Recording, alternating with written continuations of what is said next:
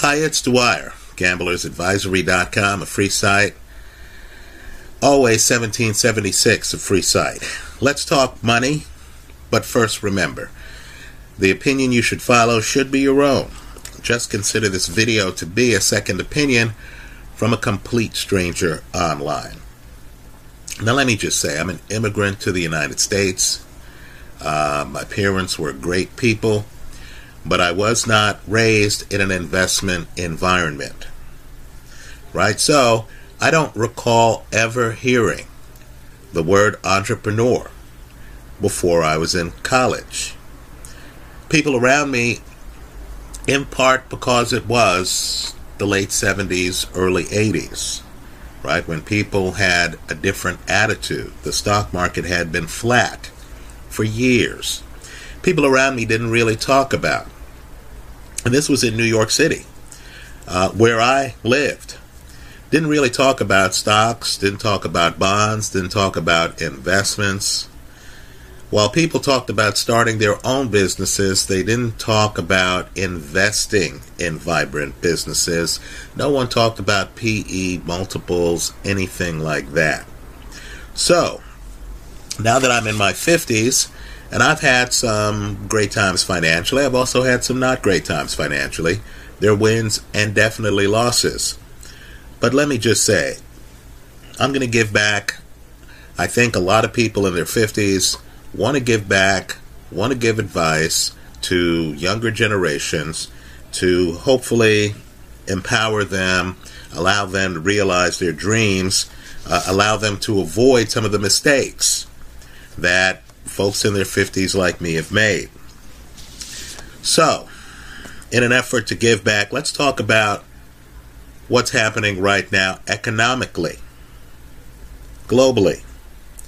Right? First, I know there's a lot of division in the United States over left and right, over vaccine mandates and vaccination choices, over whether or not the government should tell people what to put in their bodies. Right? The logic is, hey, we all want to be safe. The government knows best. Experts like Dr. Fauci know better than the rest of us. And, of course, those, let me raise my hand in that group, who believe that everyone should make their own choice. That these vaccines are relatively new. That there are no real experts in life. Right? That Dr. Fauci himself is mortal, has made mistakes in the past. Right? That the individual should be empowered to make their own decisions concerning their own bodies. Well, let me point out, the real dispute is not right and left. That's always an illusion to me. Because right now in the United States, what we think of as the right and what we think of as the left are both status, in my opinion. No, I believe the real dispute, the real conversation should be between those who prefer centralized power, think China, right? Those who prefer centralized power, who buy into the idea that these politicians are special people with special insight, and that there are economies of scale, certain levels of efficiency can be hit with centralized planning, and those who prefer decentralized decision making. Right? Where the individuals are the sources of creativity. Where there's price discovery. You find out what in fact works from finding out what people have decided to gravitate to in the market. Right? Put simply, this is the ongoing feud between the Alexander Hamilton centralized crowd and the Thomas Jefferson decentralized crowd. Right? The folks who want a very strong federal government versus the folks who want states to be able to make many of their own decisions. Now, let me just say, I need to have people think about it in that framework, because the level of centralization creates certain vulnerabilities in the system that we need to look at, right? Systems, to me, are more fragile, right? To use a phrase that's from Nassim Taleb, they're less robust than decentralized systems. In other words, if the central thesis of a centralized power structure is incorrect, the whole thing crumbles. Now, I want people to look hard in China. I know when I was growing up, if someone came up to me in the hood and started talking about China, I'd be thinking, what does China have to do with me? Right? I'm here in the U.S. Just understand that China right now has everything to do with you. Because China is a centralized authoritarian regime. Right? More importantly, because of the decisions that that regime has made, certain markets are incredibly centralized. Now, full disclosure, I'm a copper investor. I invest in Freeport-McMoRan. The stock's been great for me, in part because a lot of copper, 20% of the global consumption of copper, is done in the Chinese property sector, which until now has been on fire and highly valued. Right? Understand, copper had a floor. China was building up their property sector hopelessly overvalued. Right? The consumers there, we'll call it the market culture. Every place has a market culture. Assume that real estate was a great investment. Right? By the way, I have a California state broker's license. Let me just tell you, real estate can go up, real estate can go down. Just food for thought. Well, just understand, because the copper market was heavily concentrated, right? A fifth of it was consumed by China. Because the steel market had the same level of concentration, again, a fifth of it was consumed by China. Right? Because the Chinese government, because Chinese investors thought greatly about real estate and construction, right? These important global markets had built-in demand for them that led to a premium in their stock prices. Well, just understand, right now things have changed in China. Things have changed greatly. Let's talk about one such change. Before the Great Recession, which didn't happen that long ago, 70% of home buyers in China were first-time home buyers. In other words, you had a relatively decentralized market. Right? The market had a lot of people participating. Folks were getting into the market. It was a broad assortment of folks. Well, now, today, folks, 85% of Chinese home buyers already have a home. Many have more than one. So understand, housing has gone from necessity. I need a place to live. I'm a first-time home buyer. Let me get a home. To speculation. We got our home already. How can we increase our capital? Let's invest in these other homes. So understand, you have a smaller group making bigger share of the market decisions. Right? You don't have a lot of people owning the home they're in. Now you have a smaller group owning multiple homes. Folks, that kind of situation can only last as long as the smaller group believes in current market conditions. The minute the markets change, if your house isn't the place you live in, if it's just a speculative investment, many people are going to move their capital. So right now, let's take a hard look at China. We know Evergrande has been having problems. They're in delinquency. We know that Minsheng Bank right now has lost something like 50% of its value over the last few months. In other words, some meaningful financial institutions are having significant financial problems paying their bills. Right? You understand. Because the pool of investors is not as widespread as it used to be. The investors who are viewing their real estate investments, at least a portion of them, as speculative, are more prone to end their speculation. Right? In other words, once the PE ratio starts getting squeezed,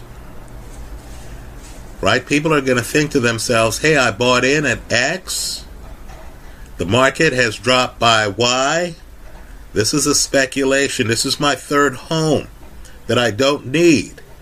Am I going to wait for this thing to drop further, or am I going to get out the market now? Because the number of investors have dwindled in the space, each investor has a much bigger impact than they did in the past when the market was less concentrated. So I want people to just understand that markets are global. I know in real estate they tell you location, location, location. But if the margins start getting squeezed in China, I'm just telling you other overinflated by historical standards real estate markets, take Australia, might say to themselves, you know what, real estate is on a downward trajectory in China. Maybe I need to sell my third home. Maybe I need to sell my second home. Understand, you have some Chinese investors who have invested in the Australian real estate market.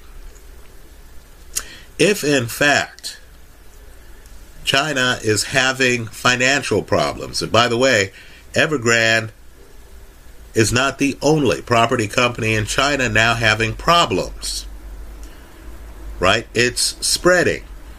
Well, understand, those Chinese investors might pull their money from abroad to pay their own financing costs in China. So this is the way problems happen. Right? You hear about collapsing markets someplace far away. In this case, China. And you don't realize that it could start a domino effect that leads to where you are. New York City, San Jose, California, or wherever. Right? So let's talk about the great question now facing investors. Right? You've already figured out that the expectations that were built into the copper market, right, again, 20% of global consumption took place in the Chinese property sector. The steel market, again, 20% of that market was consumed by the Chinese property sector. You already know that circumstances have changed there. You're going to have less demand for copper and for steel if the Chinese property sector stumbles. That means people into Freeport-McMoRan like me might have to think about moving their funds, or might have to temper our expectations. Well, just understand, the situation is deeper than that. Right now in the United States, we have inflation.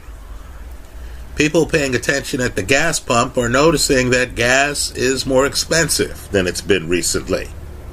Certainly, it's much more expensive than it was last year. We're realizing that when they don't raise prices on certain items, they change the item. So that burger at your favorite burger place, you might notice you're getting less meat. You might notice you're getting more of cheaper substitutes, right? More bread on that burger. You go to the supermarket, you might notice that beef prices are through the roof. That steak that you used to buy now costs $5 more. Right? If your local restaurant is still open in this pandemic era, and you're at the restaurant, you might notice that the food prices have gone up across the board. This is even with fewer people in the restaurant. So the big question for investors is, what comes next? Do we get more inflation? Or do we get deflation? Let's talk about both arguments. Now, the inflation argument, I would encourage people to Google Michael Burry. Right? He made a mint shorting the American real estate market a few years ago. Now, just understand,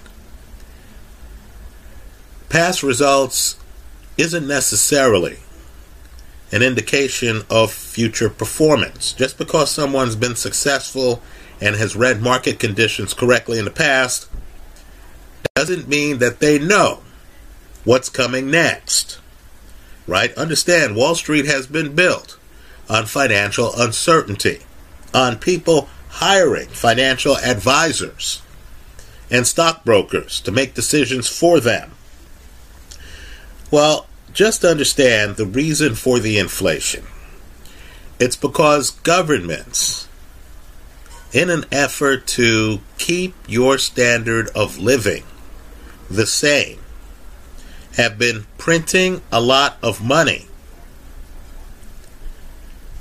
for the same amount of goods and services. Right? You print a lot of money, it's illusory. The person getting the money for a very short period of time feels like they have more money than they had before. So in the United States, we have stimulus packages and stuff like that. The problem is that, let's say before, your neighborhood had X amount of assets and services.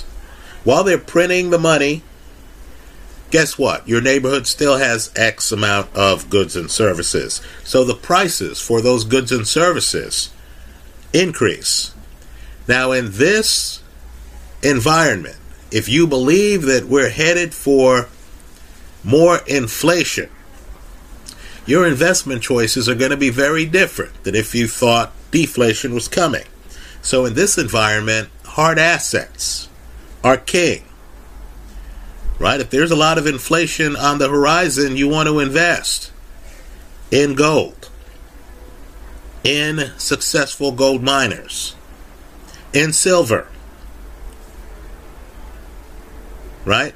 Let me just make a quick point here. Folks, gold and silver have been lagging the market. Understand, if you believe, if you know with certainty in your own mind that inflation is going to jump by 20% next year, 30%, if you feel we might enter an era of hyperinflation, then you can't believe your good luck right now, having gold and silver prices where they are. Right? You also want to consider investing in physical real estate. Understand, they can't make new real estate.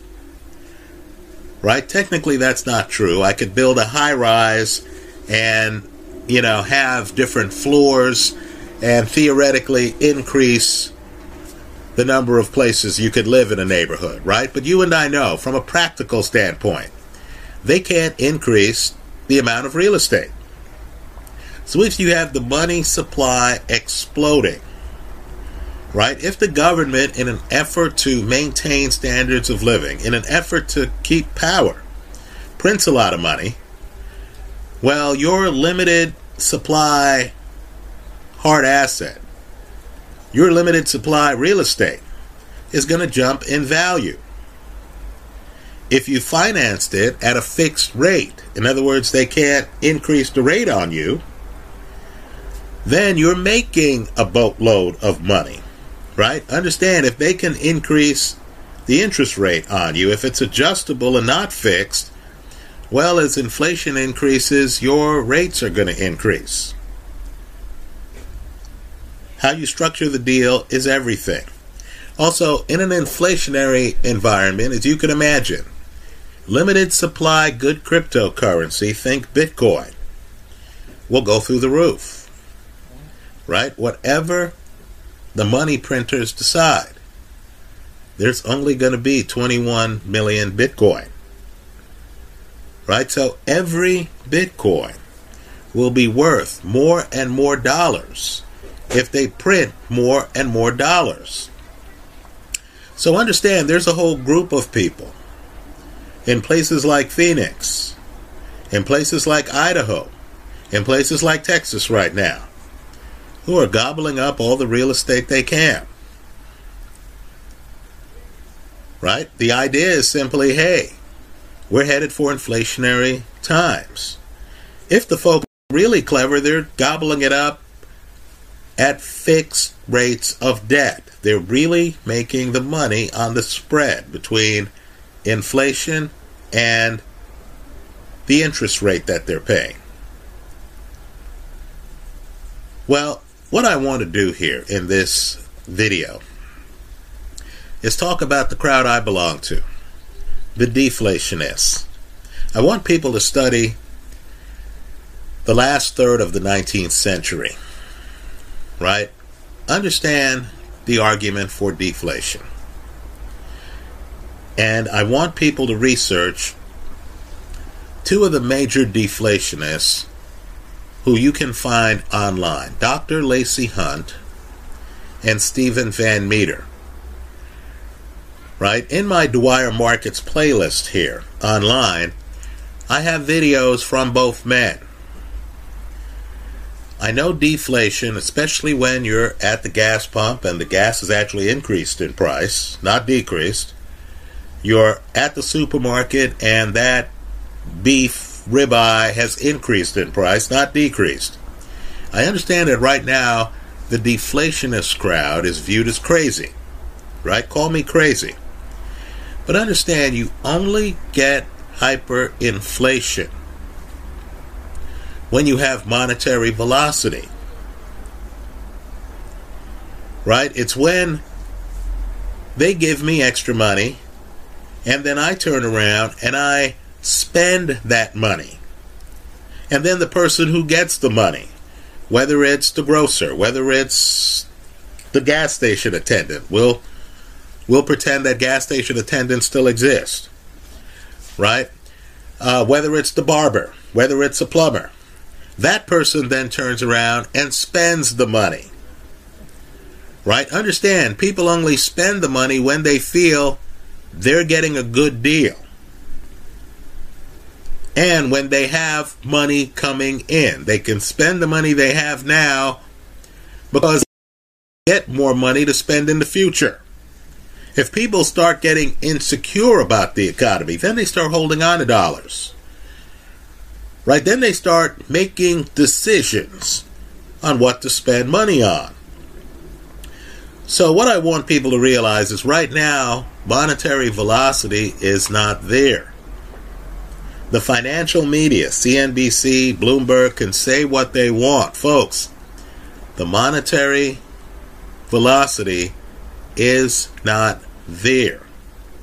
People are not giddy over the economy. The way they're acting, they're suspicious of it.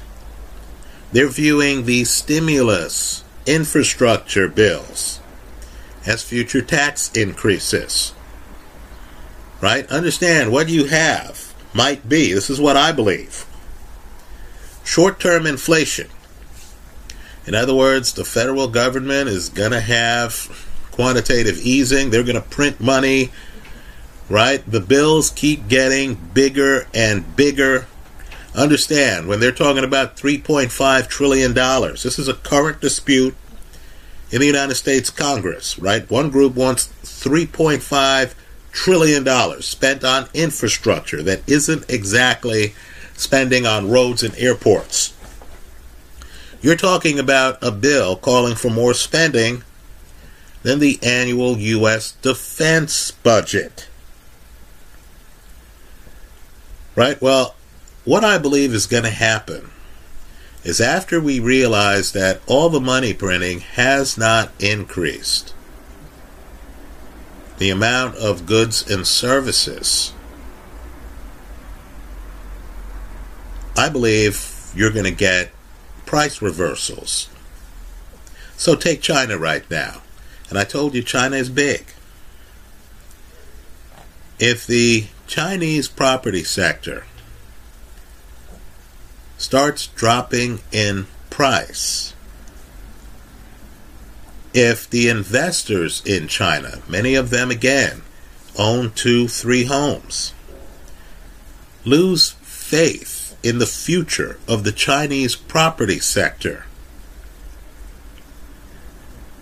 then understand property prices in China are going to drop.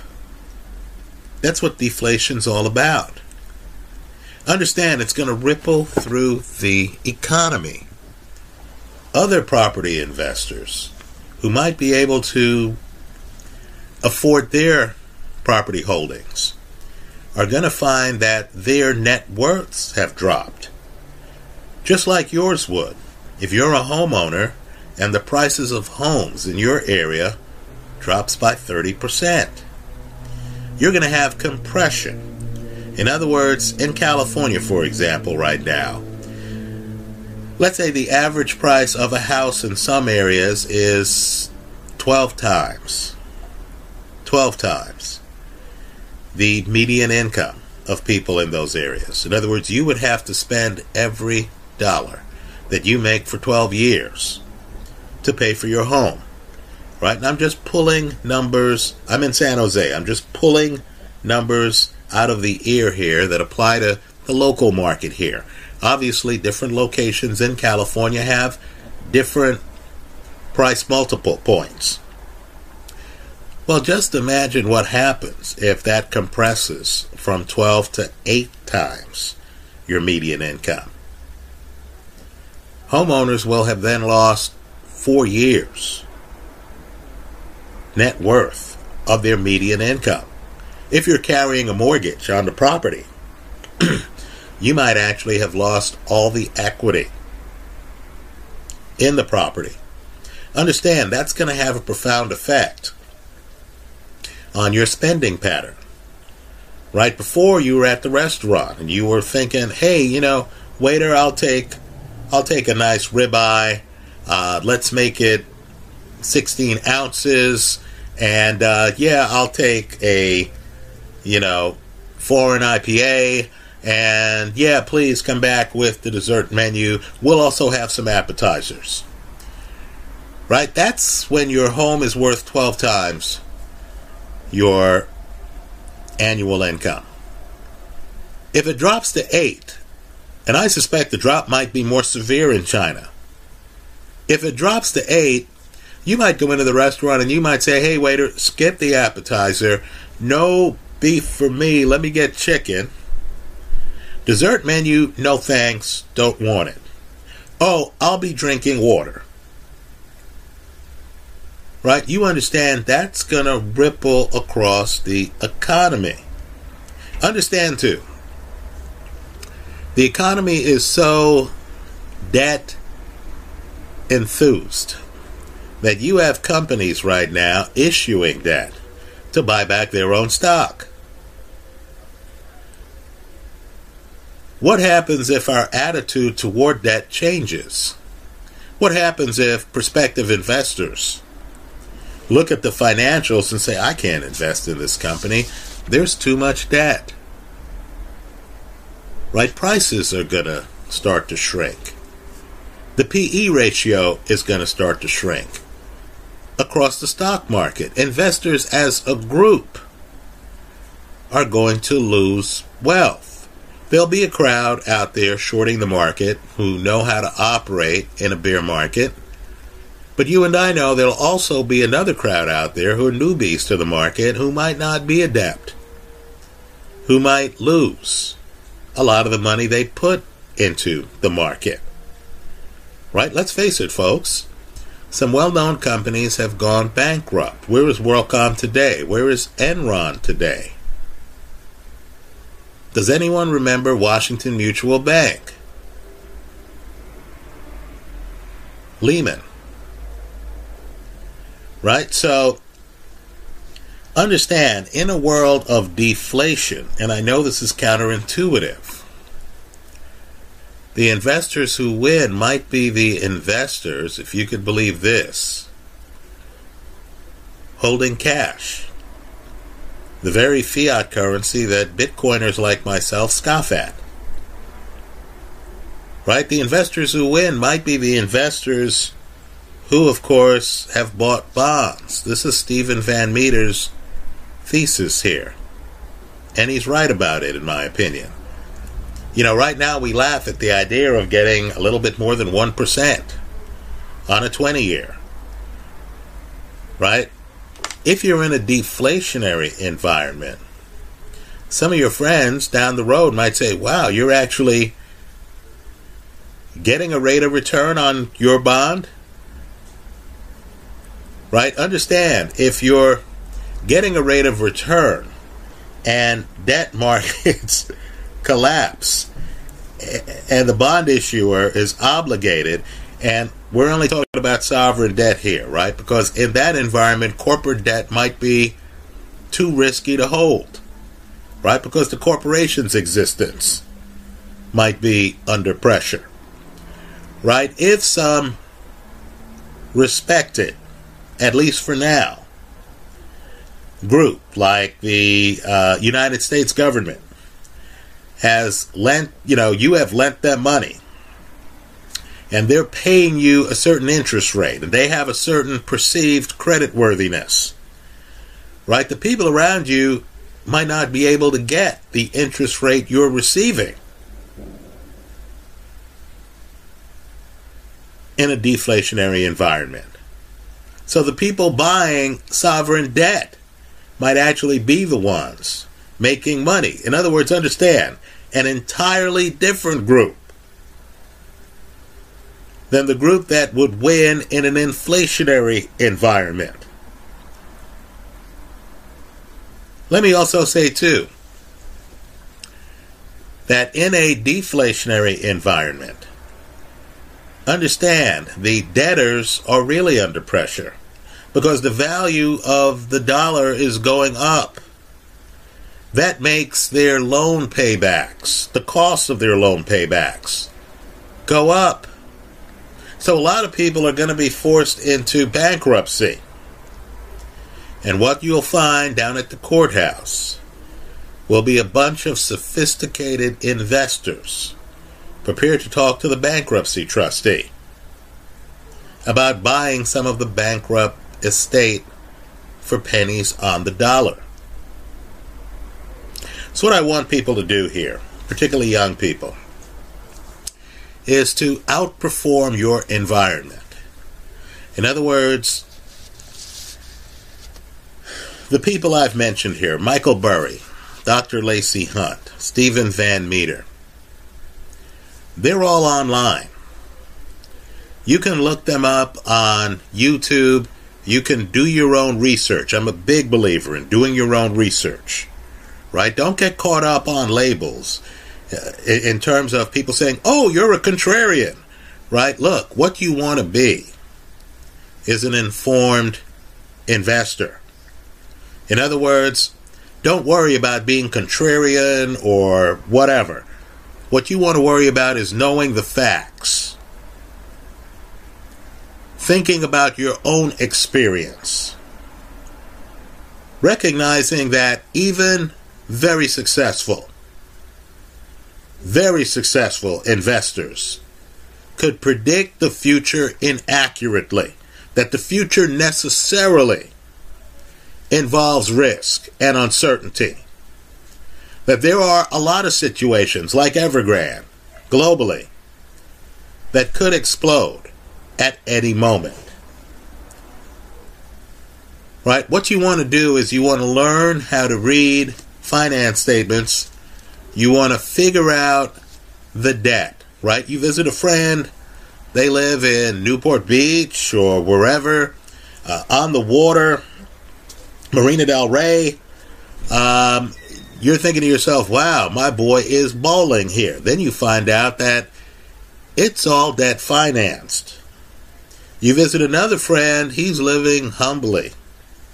He might have a view of the water, but his place is not as big as the debtor friend you had. Then you find out it's all paid for. In other words, he or she is living in real time. You want to redefine what you consider a baller to be. You want to figure out if you think inflation is coming or if you think deflation is coming. Whether you think China's real estate situation is sustainable at current levels or whether there are going to be changes. Which direction the changes are going to be in. How can you profit? What are the chances that the contagion might spread worldwide? You want to be hedged. In other words, let's say you're looking at the world and you're thinking, wow, there is a good chance that there's inflation. So maybe I need to get some gold. You also need to think about, well, what about the chances that there's deflation? Because monetary velocity simply is not there. Because I'm talking to my friends and I'm finding out that none of them can afford a home. Or I'm finding out that the friends who are affording a home are suffering a high opportunity cost, where most of their money is going into the home. They don't even have money left over to invest in groundbreaking, huge upside technologies like Bitcoin. Right? You need to think for yourself. But just understand, if you take one thing away from this video, and I hope you replay it, and feel free to leave comments for me in the comment section of this YouTube video. But the one thing I want you to take away from this video is that markets are global. Right? I laugh when I hear people say, oh, Evergrande is contained. Right? Understand, we're now in the internet age. Investors can hop online even if their money is not in China. They see the real estate market collapsing in China. And they'll then go around and they'll say, well, wow, what other overpriced property markets are there in the world? Right? They'll be thinking to themselves, what are the chances that this will reach my property market?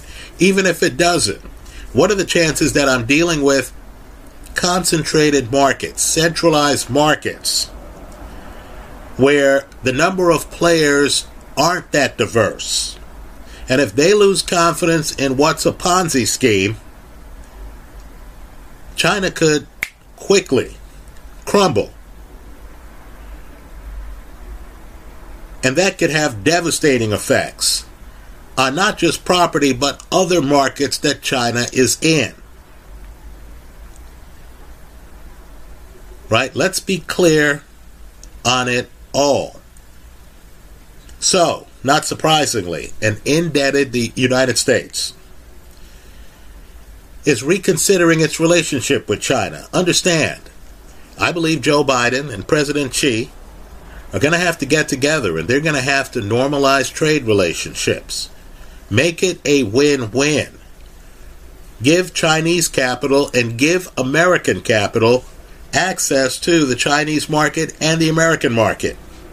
We need to get back to free trade. This is my little editorial contribution in this video. We need to get back to free trade because, quite frankly, both China and the United States right now are suffering greatly with low monetary velocity. Printing money, in my opinion, is not the answer. That's how I see it. Figure out which side you're on. Figure out that the copper market, the steel market, both have less demand than they did before, with Chinese builders having problems paying their bills. If you're going to follow one market, don't make it the stock market, make it the bond market. Right? In our current world, the price of debt could be the most significant piece of data.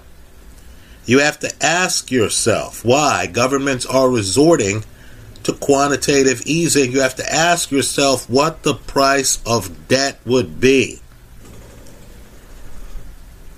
if the market was allowed to have price discovery. Right? Given all the risks in China right now, given all the risks in the United States, I'm sure we all realize that without interest rate suppression, without government gimmicks like quantitative easing, interest rates would be a lot higher. Finally, you need to ask yourself, how much longer will governments and central banks be able to control the interest rates? Because, folks, sooner or later, the market takes over. That's how I see it. Let me hear from you. I hope you leave your comments in the comment section of this video. Thanks for stopping by.